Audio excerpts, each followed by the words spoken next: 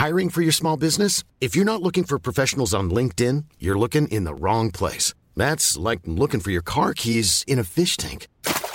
LinkedIn helps you hire professionals you can't find anywhere else, even those who aren't actively searching for a new job but might be open to the perfect role. In a given month, over 70% of LinkedIn users don't even visit other leading job sites. So start looking in the right place. With LinkedIn, you can hire professionals like a professional. Post your free job on linkedin.com/people today. Hello?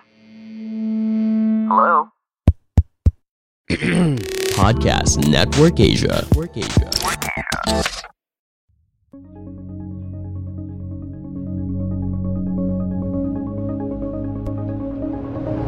I would say yes, it is hard. It's not easy, but I think with the support system in the family and the support system of the family of my wife and my wife just really, she's been incredible taking care of the kids. I think it's true when they say that the best things in life happen to you as well, and the success happens to you as a man if there's a woman behind it. So for every successful man is a woman that is really also working hard behind it.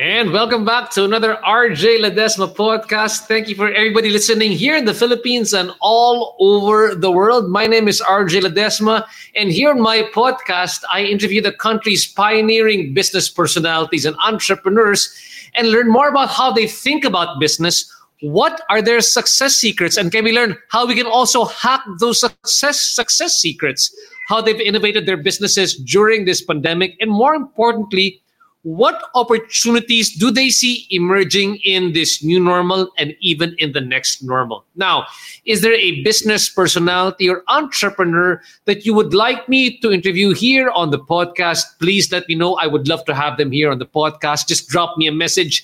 We are live also right now on Kumu, CBRC TV, Global Pinas, and of course, Bounce Back Network. Now tonight, I've had many points of intersection with our next entrepreneur, but this is the first time we're really going to have a very in-depth discussion. He is the youngest EdTech entrepreneur here in the country. EdTech meaning educational technology entrepreneur. And his name is Dan Angelo de Guzman. He, at 31 years old, is the pioneer behind the cloud-based IT assessment and training products app called Cloud Swift. And he's the company's founder and CEO. But that's not the real story we have here tonight. The story I want to tell is the story towards his success, because before going up all the way to the cloud, he had a very high ladder to climb, and he fell on that ladder many times. He has had his own share of failures, especially in his first venture in his enterprise tech company. And I'm sure that there are many startup entrepreneurs and entrepreneurs per se out there who want to find out more about what mistakes did he make along the way that finally helped him establish his more successful startup right now, Cloud Swift. So can I please welcome here right now, Dan Angelo de Guzman. Dan, kumusta ka dyan? RJ, thanks for having me. Kumusta rin? Hi, Dan. Thanks so much for guesting over here. Kim Tuazon de Guzman says, I can't wait to watch Dan Angela de Guzman here tonight. Thanks so much, Kim, for watching here tonight. Wow. Well, are you? Let my me. Number one, she's my number one fan. She's my wife. Number one fan. I can see that right now. Number one fan. Thank you so much. He should get a special reward after he's done with this podcast tonight. And the funny thing is, Dan and I were talking offline before we came into the program, and we've had points of intersection where we've met in the past. No, number one is we were both in the same Asia CEO Awards in 2019. Is that right? Yes, correct. Yeah, that's right. You won that time. Yeah. Yeah, that's for the SME of the year for Mercato, and you were part of the Circle of Excellence for young leaders. Young leader of the year came from Ernst & Young. Yeah. Ernst & Young, but this is for CloudSwift, right? Correct. Yeah, correct. Okay, but prior to that, our other intersection was a very delicious one, where your cousins were actually part of one of my Mercato vendors, one of my beloved Mercato vendors, actually. That's right. Yeah. Way back 2016, 2017. Yeah. That's right. It's called Eats Meets West. They had a nice burger fusion, right? It was a nice Bagnet burger. Yeah. That's right, Bagnet Burger. Yeah, excellent. Yeah. Hopefully, those guys get to join us right now in our upcoming Mercato Cloud Kitchen, which is coming up in the Ayala Mall circuit. So anyway, Dan, thanks so much for joining us. If you guys have questions for Dan, please put it in our chat box. We would love to address some of the questions, especially for those of you from the startup community who want to find out maybe some of the bootstrapping mistakes he made along the way, or you want particular insight from Dan on your road towards entrepreneurial success. Please feel free to add it over here in the chat box. But just to start off, Dan, CloudSwift, many people might not be too familiar yet with what CloudSwift is all about. So, if you were to make that elevator pitch to me right now, what is CloudSwift? So CloudSwift is an edtech company that provides two solutions. Mm-hmm. So one is addressing the technology upskilling or online technology learning requirements of education sector and professionals. So what do you mean specifically by upskilling for those people who aren't familiar with the term upskilling? Yeah, so when you say upskilling, it's like, let's say, for example, you were previously laid off from your job from a hotel and you want to be trained as a junior data analyst so that you can find better career opportunities. So we provide these programs from our technology giant vendor partnerships such as Microsoft, Alibaba Cloud, AWS to provide those unique technology learning experiences so that they would be able to have those new skills that are in demand of today, in terms of the digital industry. So that's the future ready skills product that we have. Okay, so just to be clear, so because maybe some people here might actually want to go to CloudSwift and try out. So many of them can be, it's from skills, whether traditional industries, non-tech industries, and you upskill them towards tech-related future-ready skills. So these are all, everything that they take in CloudSwift are skills which can be used online or using the computer. For example, data analytics, AI, data science, cloud, so all of these modern technology jargons in terms of skills. So those are the types of skills that these non-tech people or even existing technology professionals that would like to train more in terms of these, to train better, to get better themselves as a technology professional. So they use a CloudSwift platform, but normally we liaise or we work with so this is B2B. So our platform is being used by the companies that they work for or by the universities that they are students at. I see. Yeah. So you were saying that there are two sets. So the first one is to upskill, and the second thing that CloudSwift does is what?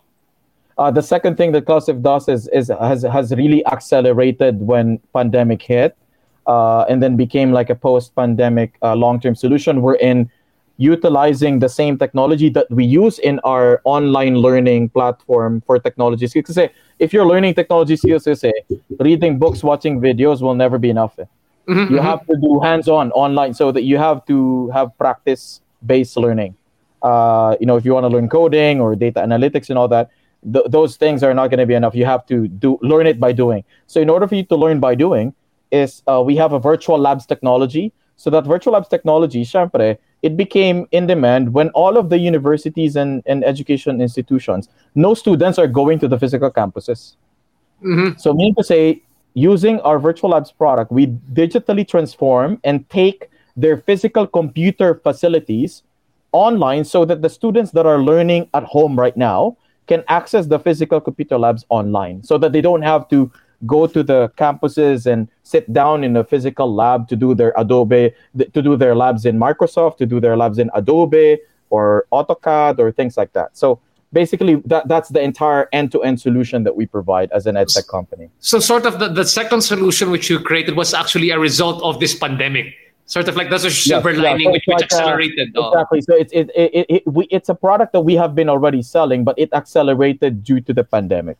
Exactly. So this is a wonderful story for many entrepreneurs to figure out, because we often tell people that, you know what, as an entrepreneur, and I'm sure Dan, you can appreciate what I'm saying, is that we as entrepreneurs are not taught to think that it's a bad time or it's a good time. No, we're taught more of like, what is the opportunity in bad times or good times, and let's figure that out along the way, right? That's really right. That's really how things have went. When you tell us about what CloudSwift is all about, no, what's oftentimes missing, and which is the more important thing, is the narrative. Meaning, what problem were you initially trying to solve when you created CloudSwift, and is the CloudSwift right now what you thought of when you originally created it, or did it iterate to what it is today? So let's start off with your first story. Paano mo naisip? How did CloudSwift come about? What was the problem that you were thinking about? Yeah, so basically, CloudSwift is already my second venture that time, and I've always wanted to build a product that revolves around solving problems, or solving very, very hard problems in the education sector. And it came about where, since my background in my career, I've been a technology consultant in Accenture. We've been doing a lot of technical trainings as well internally, and then this actually came about from the first venture that I started. And it's also an edtech company, but since I made a lot of mistakes and failures on that one, so it's sort of like CloudSwift is like the better, more grandeur version of what I've been trying to build since I became like an entrepreneur during the early years. So. I've experienced that aha moment while I was like tasked, to create technology training boot camps in a company as big as Accenture. And then it took us like over 3 months just to come up with a program. And then we were like all working on like a physical data center. We have to go to the physical data center, and we need to fix all these servers manually, and everything has been tedious. And I felt like, if a company as big as Accenture experiences this problem, then there must be an opportunity here. Right?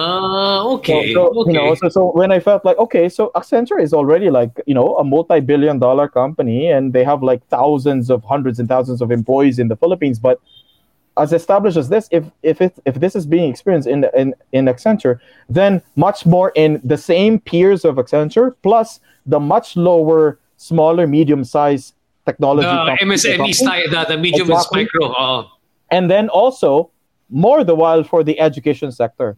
And then those were the heydays that I know, and I felt like, all of these jargons like AI, machine learning, cloud computing, that time around 2011, 2012, nobody understands what it is. Oh, that's right. That's right. Oh. So that's why I've known since day one that with these technologies, upskilling or reskilling opportunities have to be given to all of the next generation professionals.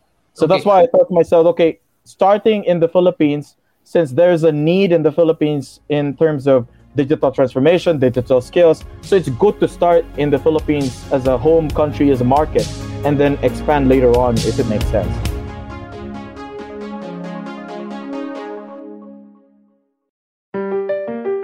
Hey there, this is Nikki Torres. Check out Chief Best Friends, a podcast for work besties everywhere.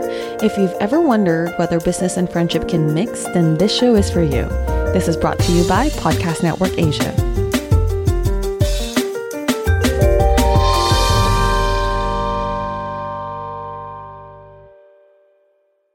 Why was education your biggest? You said you had a passion to look into edtech. Why particularly edtech? From everything that you were exposed to, both in your previous life working as a consultant for Accenture, and even in your previous startup, which we will talk about later on. No? Why was education something that resonated with you? Well, I think first of all, I think in the context of like during my humble beginnings, when I was during high school and during college, I've always wanted to. I'm a bit of like I'm a bit of like an achiever when I was in high school, but I always felt like I hope and I wish that everybody else would have the same mindset as well in valuing education to get ahead in life.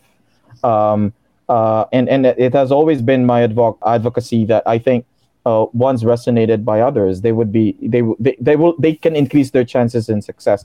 And then during the time that I was a consultant in Accenture, I've never expected that I'm going to be. I've never expected that I'm going to be able to expose myself in training and doing upskilling or doing training programs or working on training programs with my peers and other employees in Accenture. So when my boss that time gave me a project, create a cloud computing curriculum for Accenture employees and talk about VMware and all these very big technology brands in terms of technology, like I thought it was going to be like a very boring task. And then I realized that this is something that I really enjoy. Like it's like imparting your knowledge as you train your peers in terms of new technologies. It's like something that actually also uplifts me as a professional, because I can see that they're satisfied and they're fulfilled because they got to know what cloud computing is and how to they learned virtualization, they learned all these new technologies during that time when I did the upskilling, and that time I was like really the youngest consultant in Accenture, so it was like a pretty good achievement, like tap in the back for me that you're one of the youngest, or you're the youngest consultant, but you're the one doing the training. So it's like people are looking up to me that time, and at the same time I had the opportunity to impart my knowledge in new incoming employees, new IT professionals coming in, for them to learn cloud computing. And I know that at the time, like I said, cloud computing is really, really new, and nobody knew, like not everyone knows about it, like compared to what it is now. So, it was a great opportunity to be part of that journey. So I can see what the first thing that you liked was really the idea of the that you could help people with their skill sets, right? That was one thing that you liked. Yeah. The training that you gave, it sort of made you, and there was also what I call the psychological or the psychic reward for you, that you're able to teach people. That seems to be why education seems to be something that you appreciate here so much. And then just to add, and then while I was actually doing that in Accenture, I kind of like tried, going back to my alma mater, and then I contacted Mapua, and then I said, I wanted to try teaching like bachelor's degree or whatnot. But unfortunately, I couldn't, because there's a requirement of a master's degree. That's right. in the universities if you want to teach. So sabi ko na lang, I told myself, I'll do this in the corporate world for now. And then maybe with a potential education technology company that I can build in the future, that's where I can contribute better. It's much exponential. Yeah. It's not just one school, but several schools. Yeah. A lot of schools all over the world that you can help. Now, that's right. Okay, let's go back again.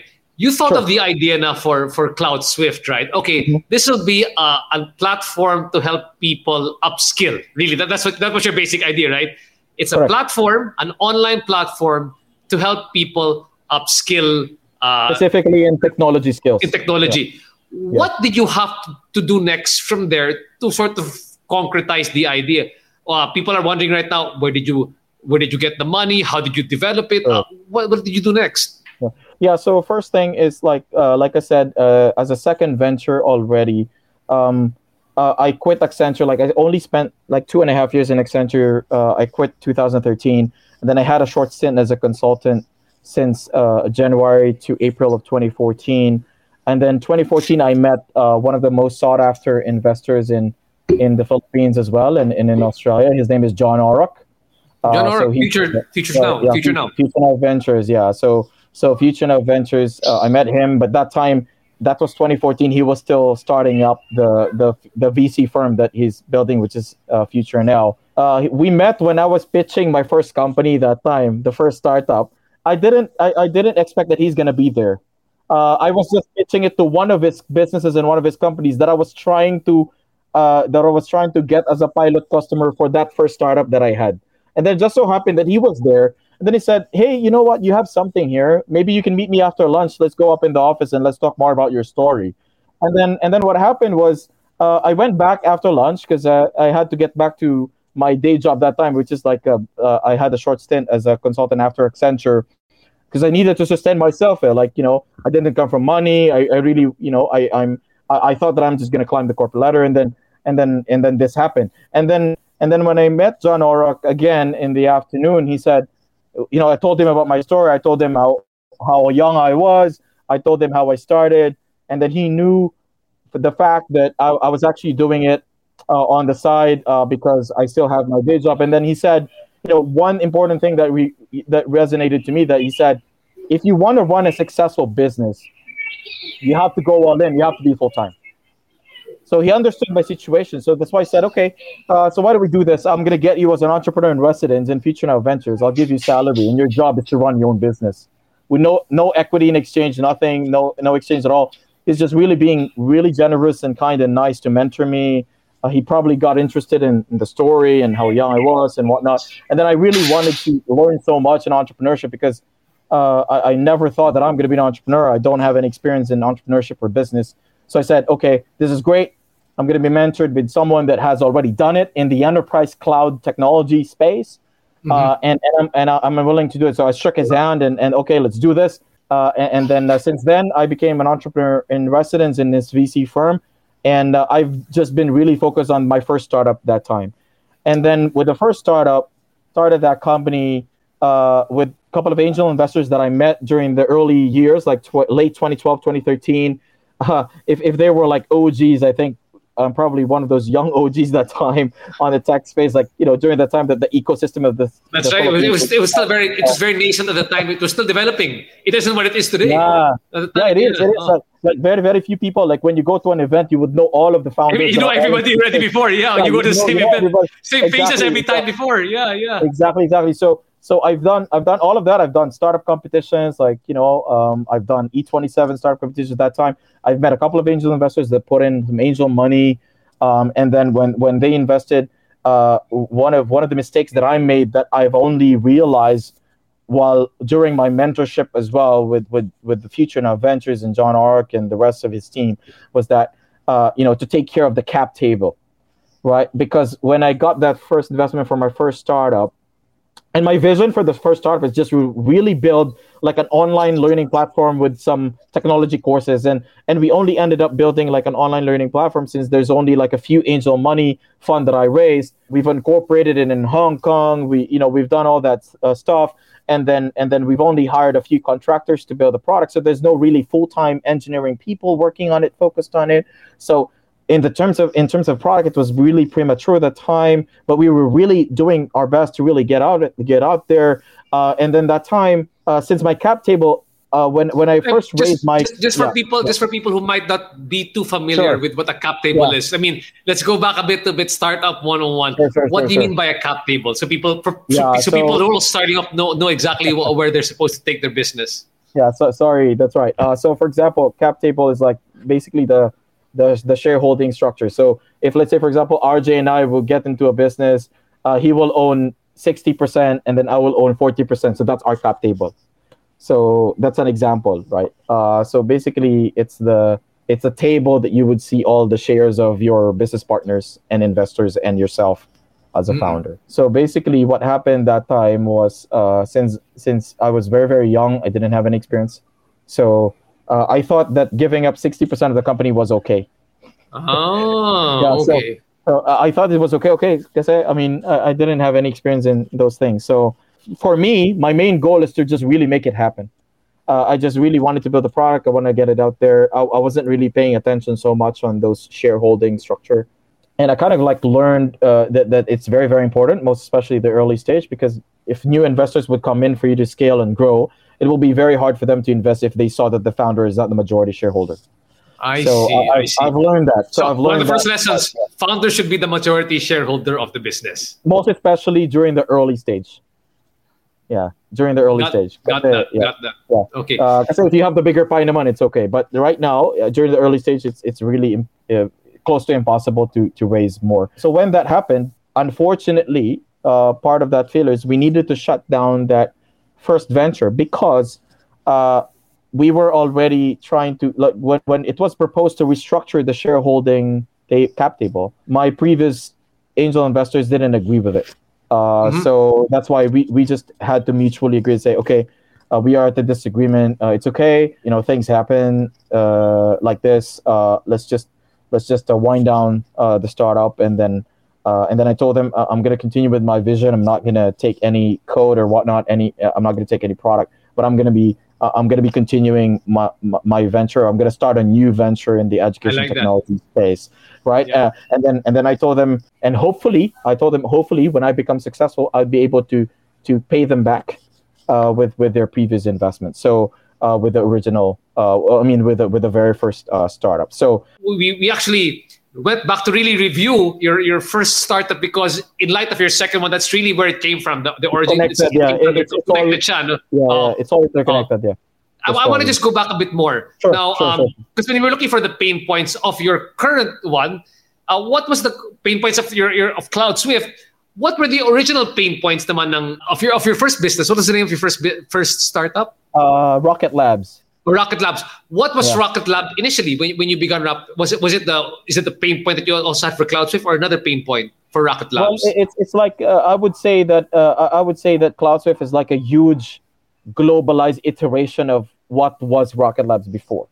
So Rocket Labs was like a very, very small concept of like trying to, since I got that aha moment from my Accenture consulting career, and then I thought of building a product that can hopefully be used by the Accentures of the world in terms of training and technology, and then hopefully have like a centralized learning system or learning platform wherein Accenture employees or Accenture experts can create technology courses inside the platform, and then it will become like a community of courses for each company. So that was the original idea, and then of course add more tools into the platform to make sure that the IT or the technology learning experience is not as typical just watching a YouTube video, because it's different.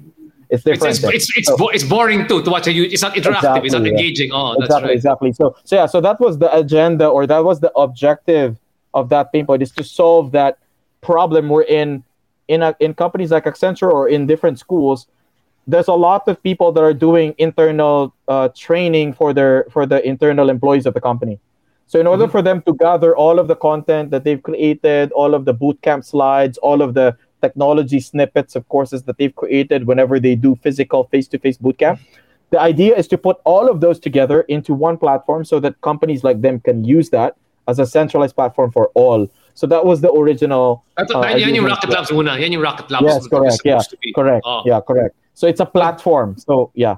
And then at that point, when it came for time for it to sort of scale, the cap table could not justify the scaling. Yeah, it didn't make sense to scale the business anymore. Exactly, and because Future Now Ventures, since they're also a VC firm, they wanted to come in, they wanted to invest already, but their main dilemma was the cap table. So that's why they made a recommendation of a restructure.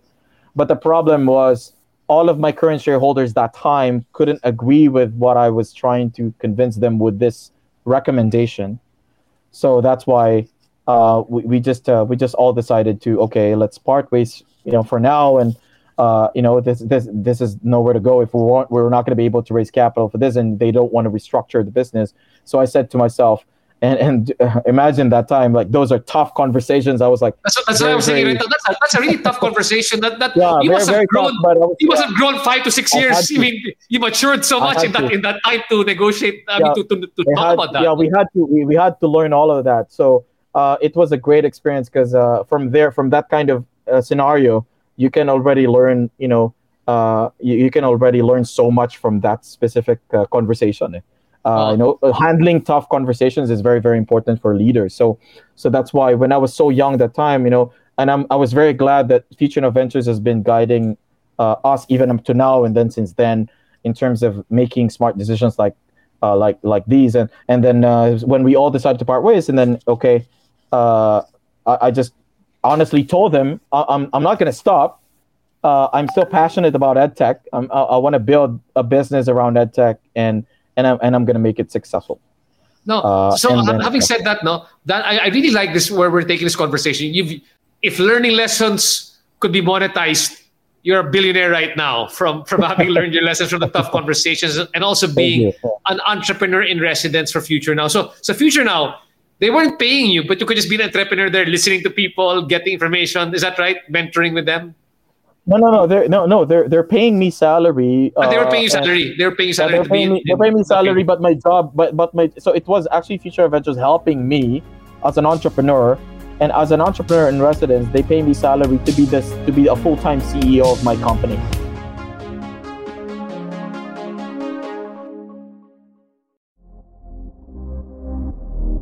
Still thinking of what career is best for you? My name is Pat Soyo. Check out my podcast where we answer questions and debunk job descriptions by interviewing professionals so we can put an end to our career search. This is Job Defined. Available on wherever you listen to your podcast. Powered by Podcast Network Asia.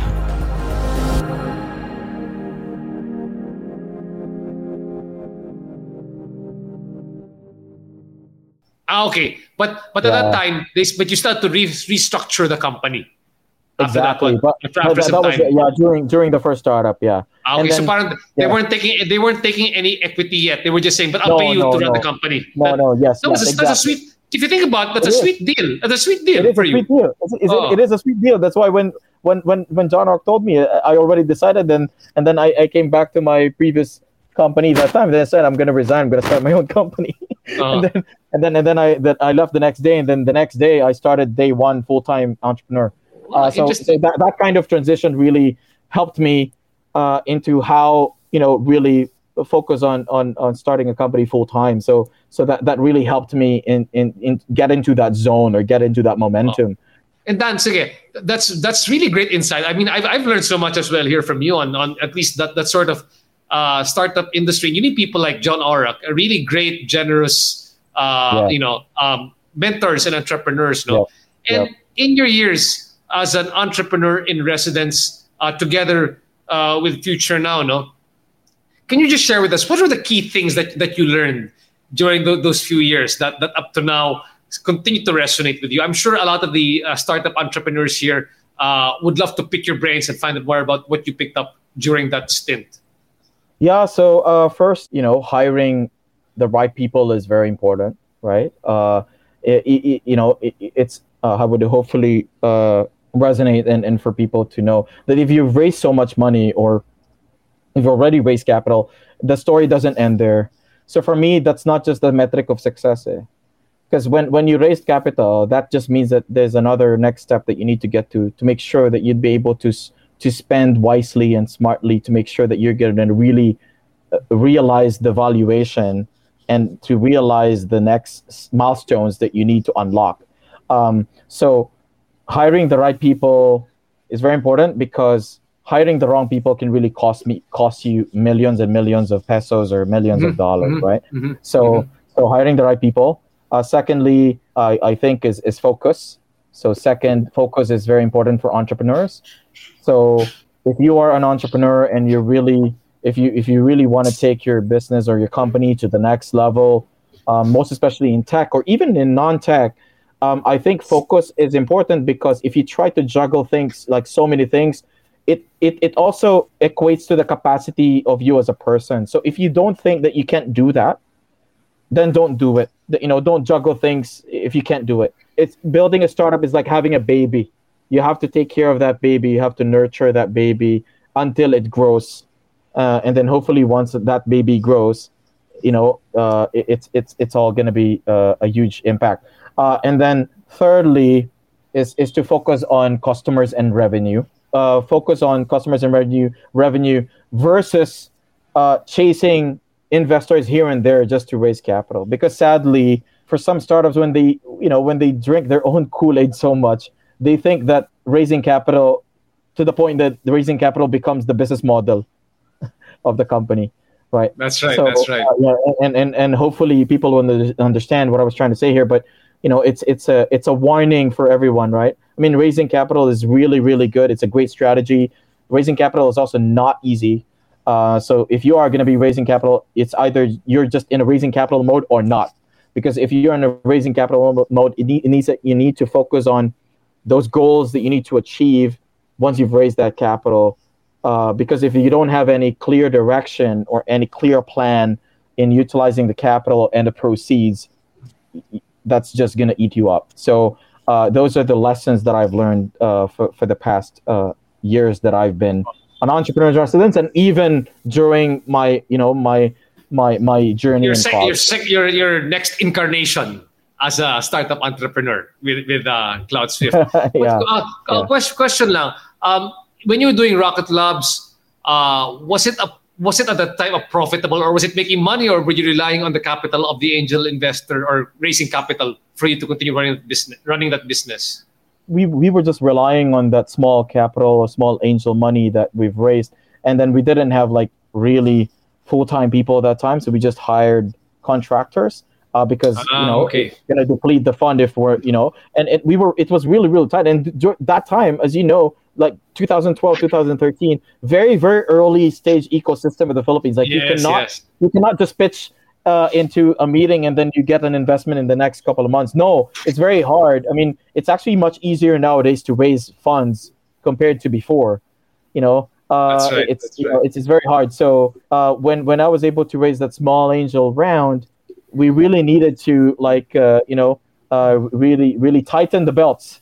And we were very fortunate that that the fund for the salary for me to focus on Rocket Labs that time, on my first venture that time, was actually provided by Future Now Ventures that time without any equity in exchange. So it was really like a mentoring sweet deal that they really got interested in helping me out as an entrepreneur that time. Wow. So having said all that, okay, this puts us in the right place right now to discuss moving on to your second startup now, when you finally did CloudSwift. So we talked about it was still education you wanted to pursue, but you wanted to sort of pivot and iterate on your original model. You've learned your lessons already from the first one. What did you do right now to set up CloudSwift? Yeah, so in 2015, when I decided to start a new company, I went to Future Now Ventures again, and then I said, okay, this is going to be my second venture. I'm going to start a new company, and I'm going to name it CloudSwift. And the vision is to change the way how organizations develop technology skills by building that platform that can cater into that niche we're in. We focus on technology skills still, but it has to be like end to end in such a way that we need to be able to provide functionalities to make sure that we enhance the technology learning experience, and then at the same time to utilize that same platform for the educational institutions, so that the educational institutions can also provide opportunities for the students to advance themselves in these skills. So before, we were just looking at corporate in the previous startup, and then we were just looking at having a platform. But right now, in this case, it's a much more ambitious solution. And then I tried to raise capital from Future Now Ventures, and then they've committed the seed investment round that time.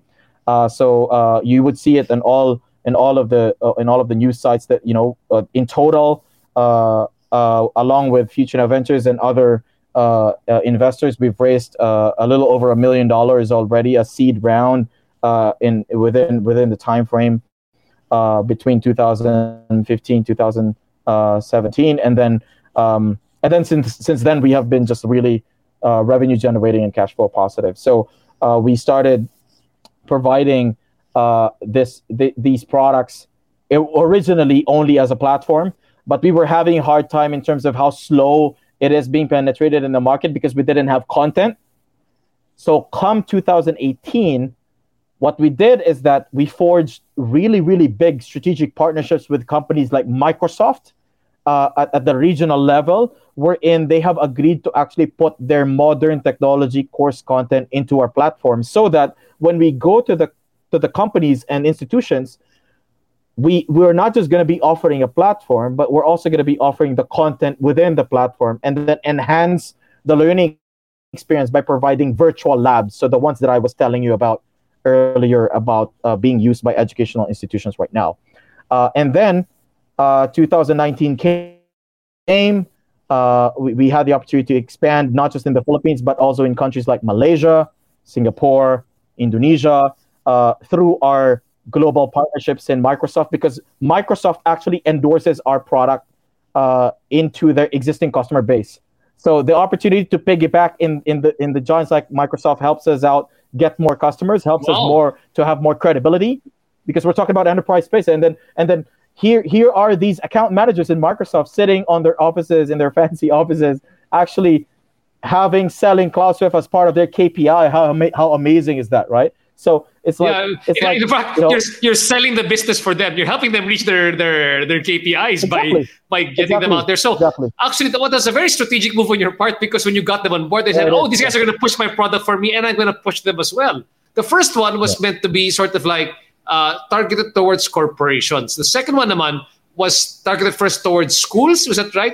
When you did CloudSwift, it was more, you wanted this to go more for schools. Is that right? Or schools and corporations? Both. Corporate learning and development, and then education. Well, what made you think that school or school-based learning using this one would be a good way to increase the business? Because some people would say that it's more difficult to bring, especially here in the Philippines. It's a big business, but it's not that easy to get into schools, diba? Why did you think that schools would be a good market to broaden your platform? When we started CloudSwift, we've been speaking and talking. We've been growing all of our relationships and establishing our relationship with the existing educational institutions. So we always talk to them, even though they're not yet buying our solution that time. We always value the feedback that they give us, and then gathering those feedback. It turns out that it's easier and much faster when you go to an educational institution that you are selling them not just a platform, but it has content already that they can utilize to incorporate in their curriculum. Because that's what the schools doesn't have. They don't have the time to digitize and add more meat into their curriculums, most especially if they would like to incorporate modern technology skills in their curriculum, such as AI, data science. So, in other words, if you came to them, platform ka lang, di ba? I mean, technically, di ba, platform ka lang. But because you had this content from Microsoft, you're not just a platform, you are a content management platform. Exactly. Right? Exactly. And then plus, of course, it's not just any content. It's a content that actually enables modern technology upskilling that has functionalities to enhance the technology learning experience. Because they're not just going to watch videos. They're really going to practice in actual labs. And may employment opportunity after they're done. Because when they're done, it's really a program that people will want to hire you. Exactly.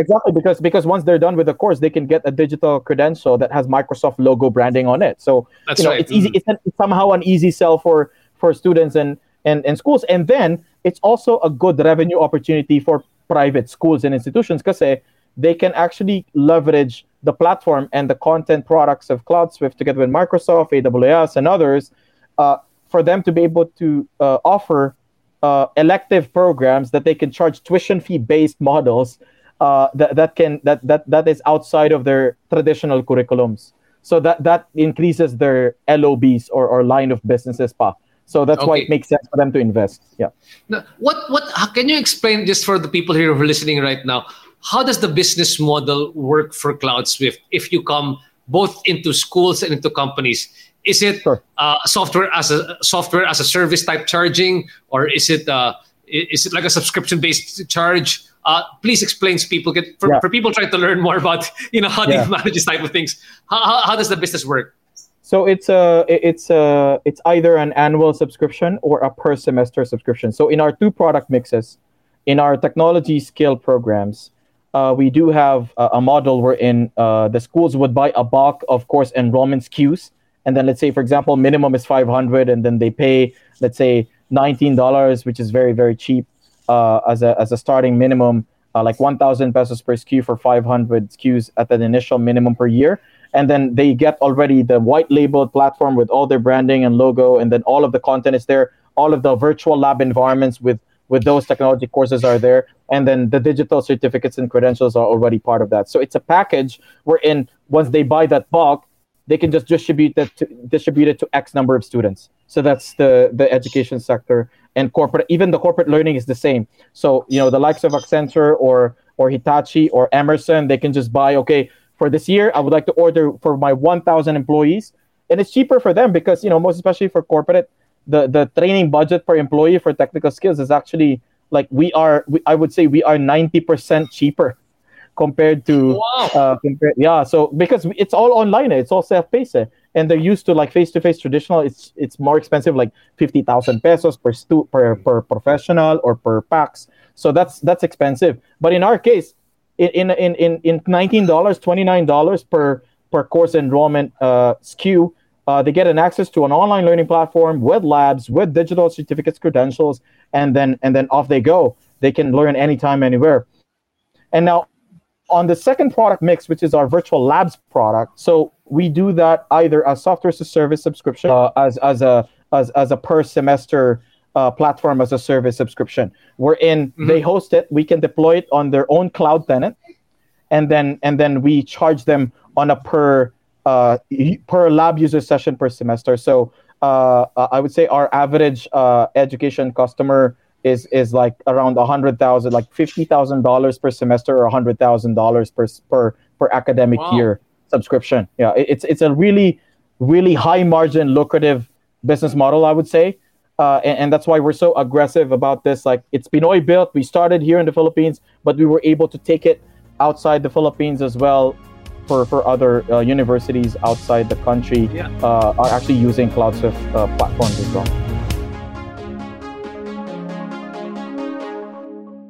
Hey there! My name is Chloe. Just dropping by this podcast to tell you that I'm on one too. It's called The Great Connections Podcast. Over there, we talk about the lives of Filipinos overseas at ang diskarte sa buhay OFW. So go ahead and listen to The Great Connections Podcast after you finish this episode, okay? The Great Connections Podcast is available on all major podcast platforms. See you there! The Great Connections Podcast. Really great. I want to find more about how it went abroad, but before it did, I just want to ask. It sounds like CloudSwift was on an upward trajectory from the very start. But is that the case, or did you struggle a bit at the start? Did you have some moments of doubt? Okay. Well, when was the point? When was the sort of like that low point that you had as an entrepreneur when you went into CloudSwift? Now you were thinking, "Nako, will this business work for me or not?"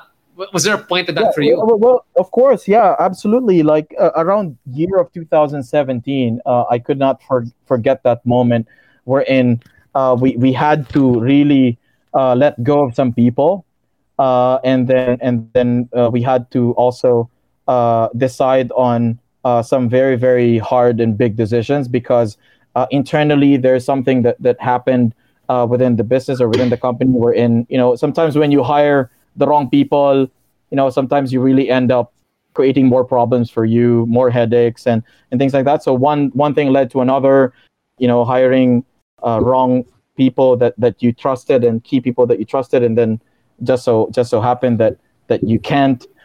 So things like that happen, and that's why when we were running out of capital and running out of funds, we thought, and we told ourselves that we thought, okay, so after doing this is our last shot. 2018 was our last shot, RJ. Like that time, it was our last shot. So we told ourselves, if we cannot make enough revenue for the first quarter of 2018, CloudSwift is really gonna shut down. Okay. CloudSwift is never gonna work anymore, right? So that was my realization that time.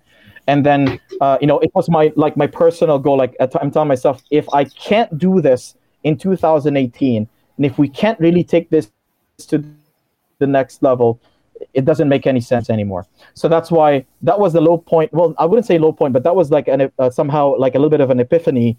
Wherein this is an opportunity for us to get better. We sort of like made a lot of mistakes as well between 2015 to 2017 of running CloudSwift. A little bit of ignorance here and there, a little bit of slacking here and there for some people. That we really needed to get serious towards the latter part of 2017 until we reached 2018. So it was a blessing in disguise that actually the big guns or the big technology players such as Microsoft really played along with us and really helped us in this long game. That time in 2017, we really didn't have any capital anymore. So we really needed to make sure that we need to thrive our best to get enough revenue to sustain the business. And then luckily, I would say since first quarter of 2018, we have never raised any significant further capital since the seed investment, and we have been sustaining the growth of the business from revenue since 2018. So what happened there was actually... Yeah. At 2018, you were saying, okay, this is our last shot.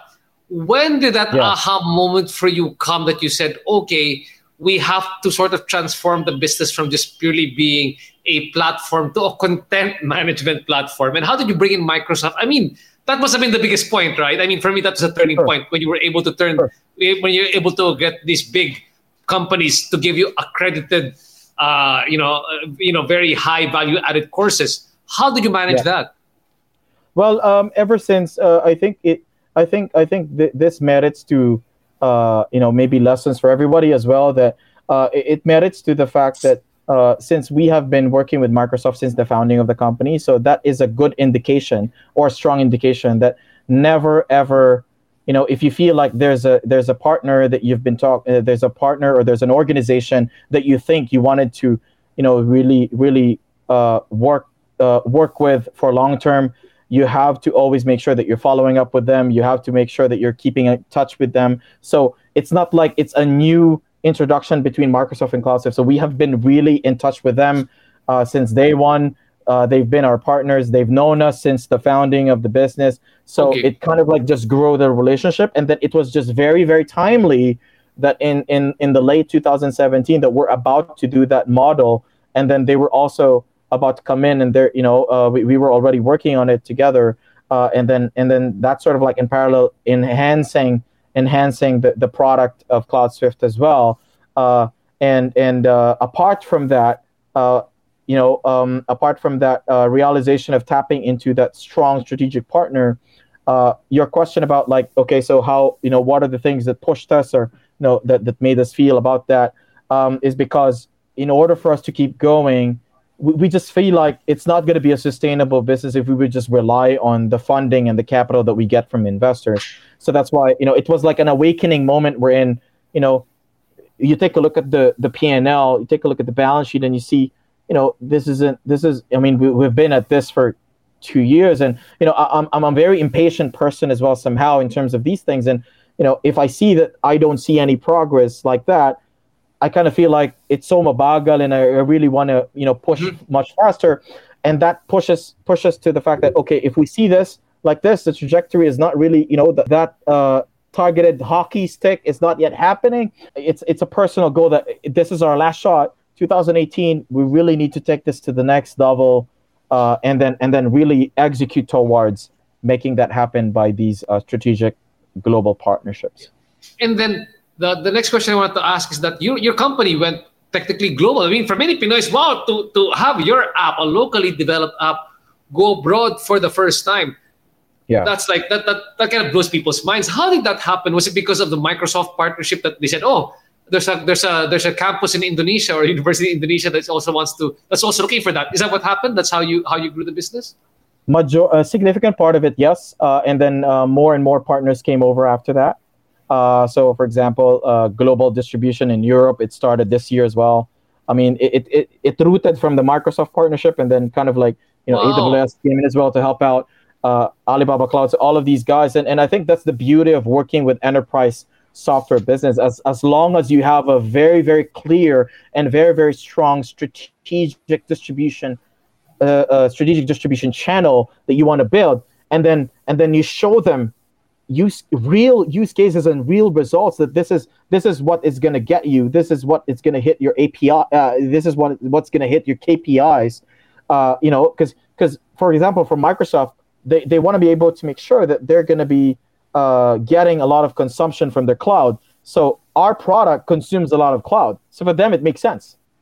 It makes sense for them to position it more, because the more that they sell CloudSwift, the more that they also generate revenue with their cloud products. So it's for them, it's sort of like double the revenue stream from the courses and revenue stream from the use of the cloud. Exactly. And the good thing about this is that all of these account managers in these organizations, they became our extended business development team, even though they're not part of our payroll. Which is great.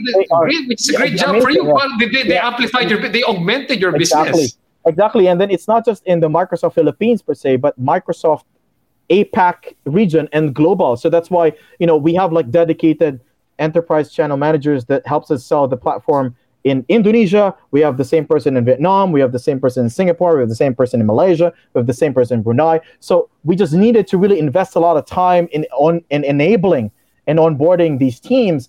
And then the rest will just follow, because you just need to make sure that you add value to their existing customer base, because they're not going to introduce you to the customers that they are really, really taking care so much. Their golden gooses and their silver linings, they're not going to be able to introduce you if you can't prove to them that you can deliver. So it happened when we delivered, and then it's sort of like scattered across all of the employees and account managers across the region, and then the rest of the countries wanted to do the same because they want to hit their KPIs too.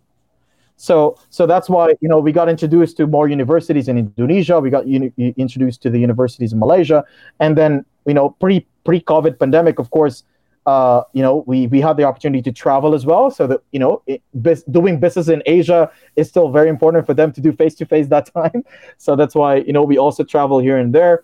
But right now, I mean, you would be surprised with this post-pandemic era.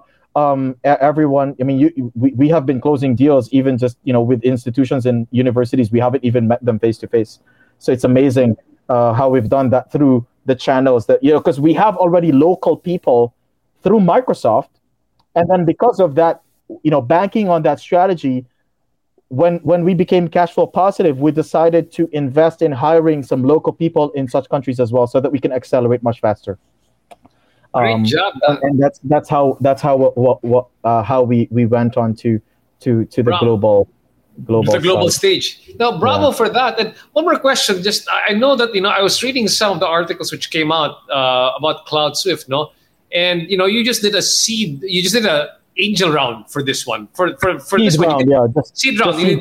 Just seed round, and you didn't go beyond that one. Traditionally, many of these companies go for a Series A, Series B. You chose to stop at just the seed round because you said you guys were like a camel. You could sustain yourself. Like a real camel, you could sustain yourself. There was no need to get additional money from the outside. Do you plan to keep it that way because it's already profitable right now, or do you still plan to raise money from the outside?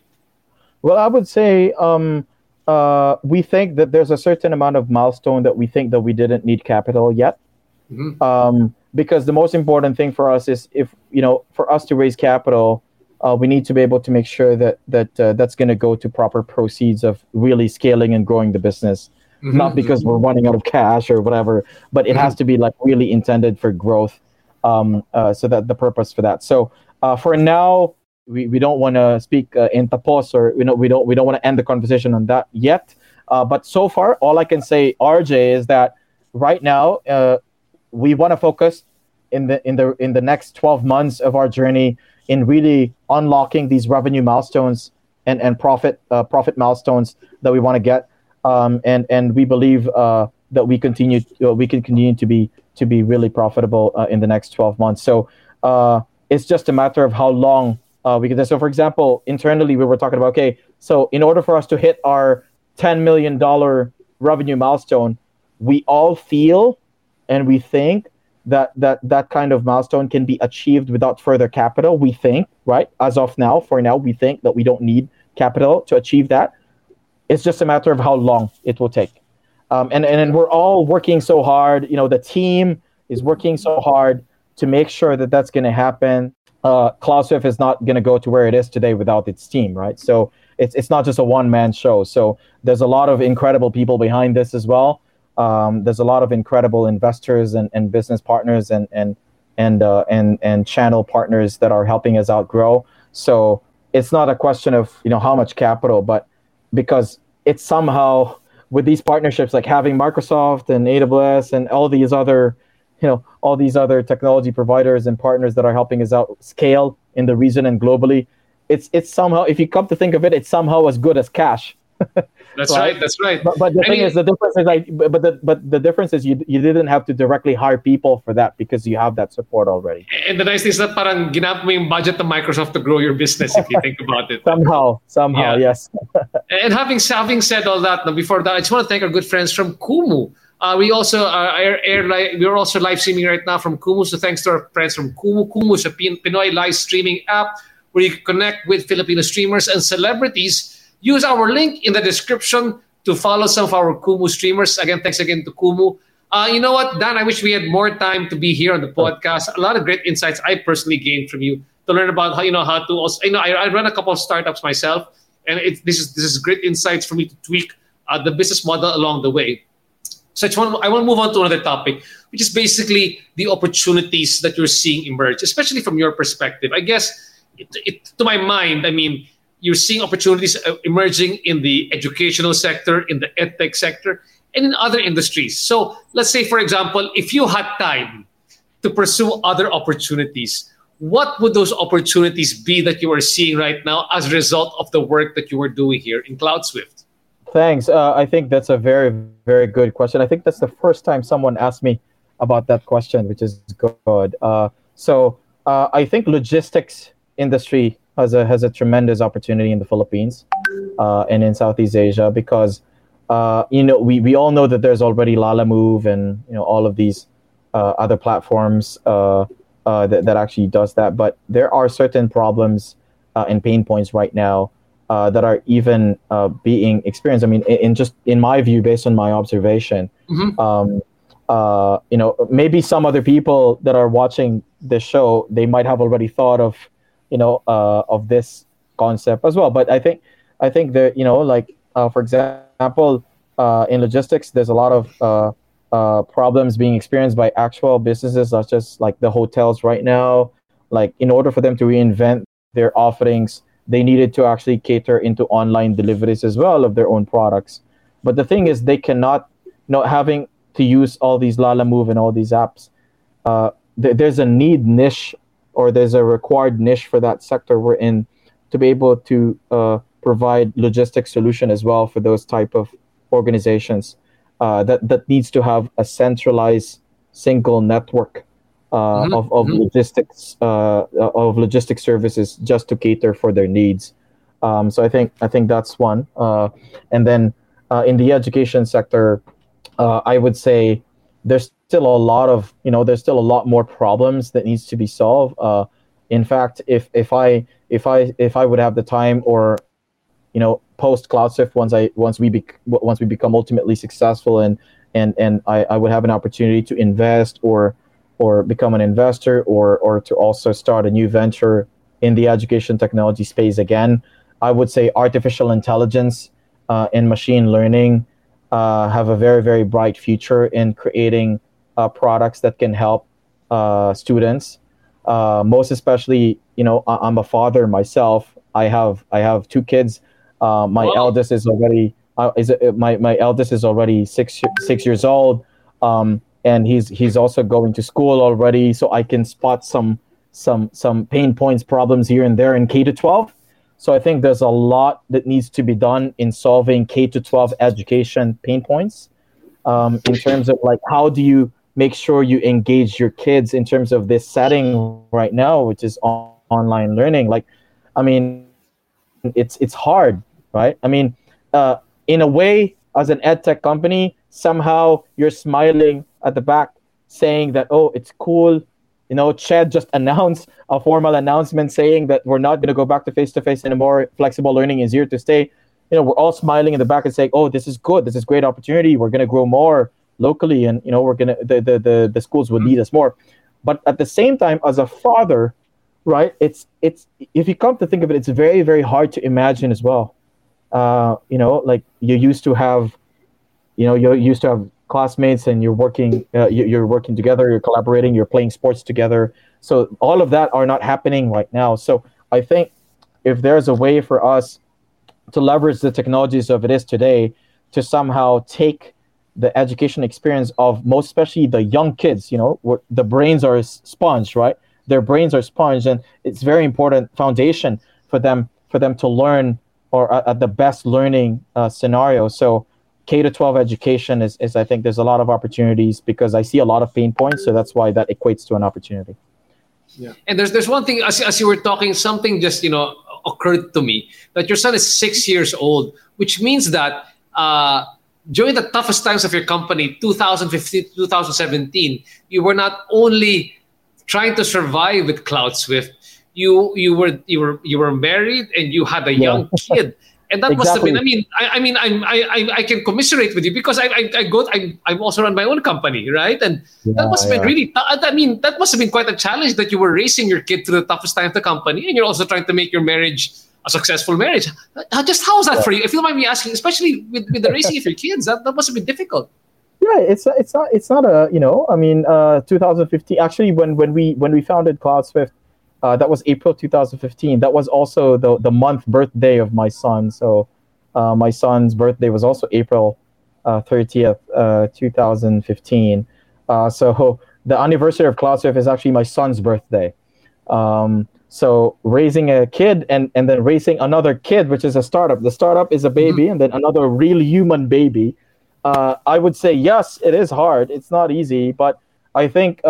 with the support system in the family and the support system of the family of my wife and my wife just really, she's been incredible taking care of the kids. I think it's true when they say that the best things in life happen to you as well, and the success happens to you as a man. If there's a woman behind it. That's right. So.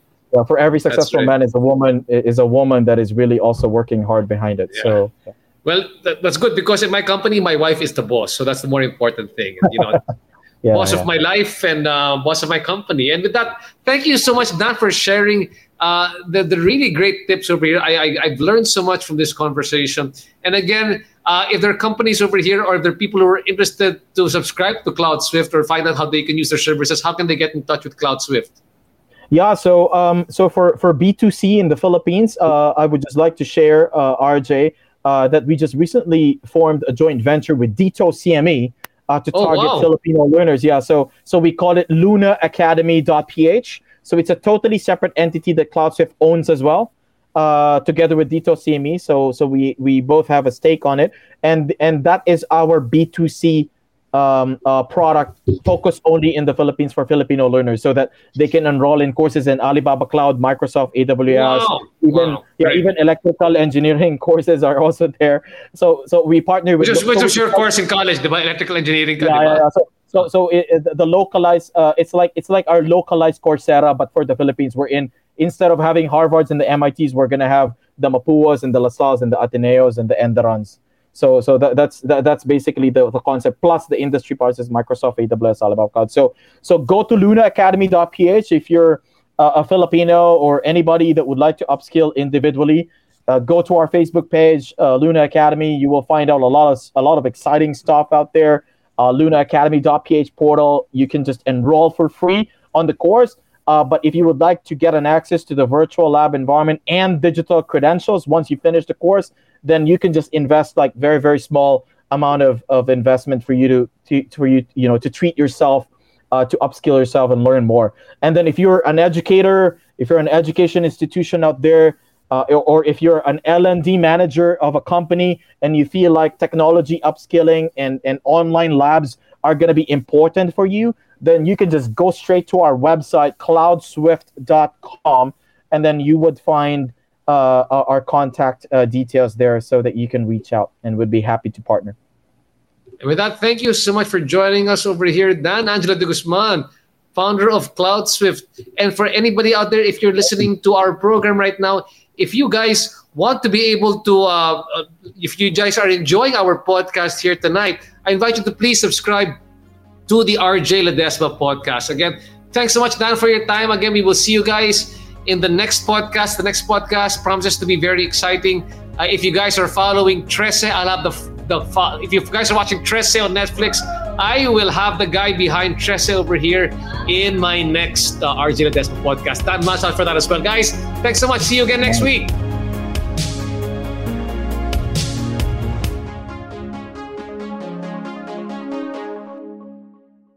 The views and opinions expressed by the podcast creators, hosts, and guests do not necessarily reflect the official policy and position of Podcast Network Asia. Any content provided by the people on the podcast are of their own opinion and are not intended to malign any religion, ethnic group, club, organization, company, individual, or anyone or anything.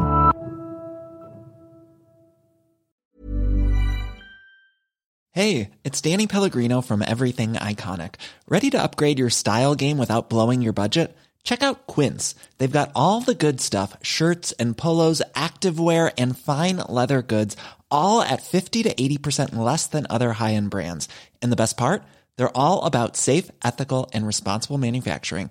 Get that luxury vibe without the luxury price tag. Hit up quince.com/upgrade for free shipping and 365-day returns on your next order. That's quince.com/upgrade.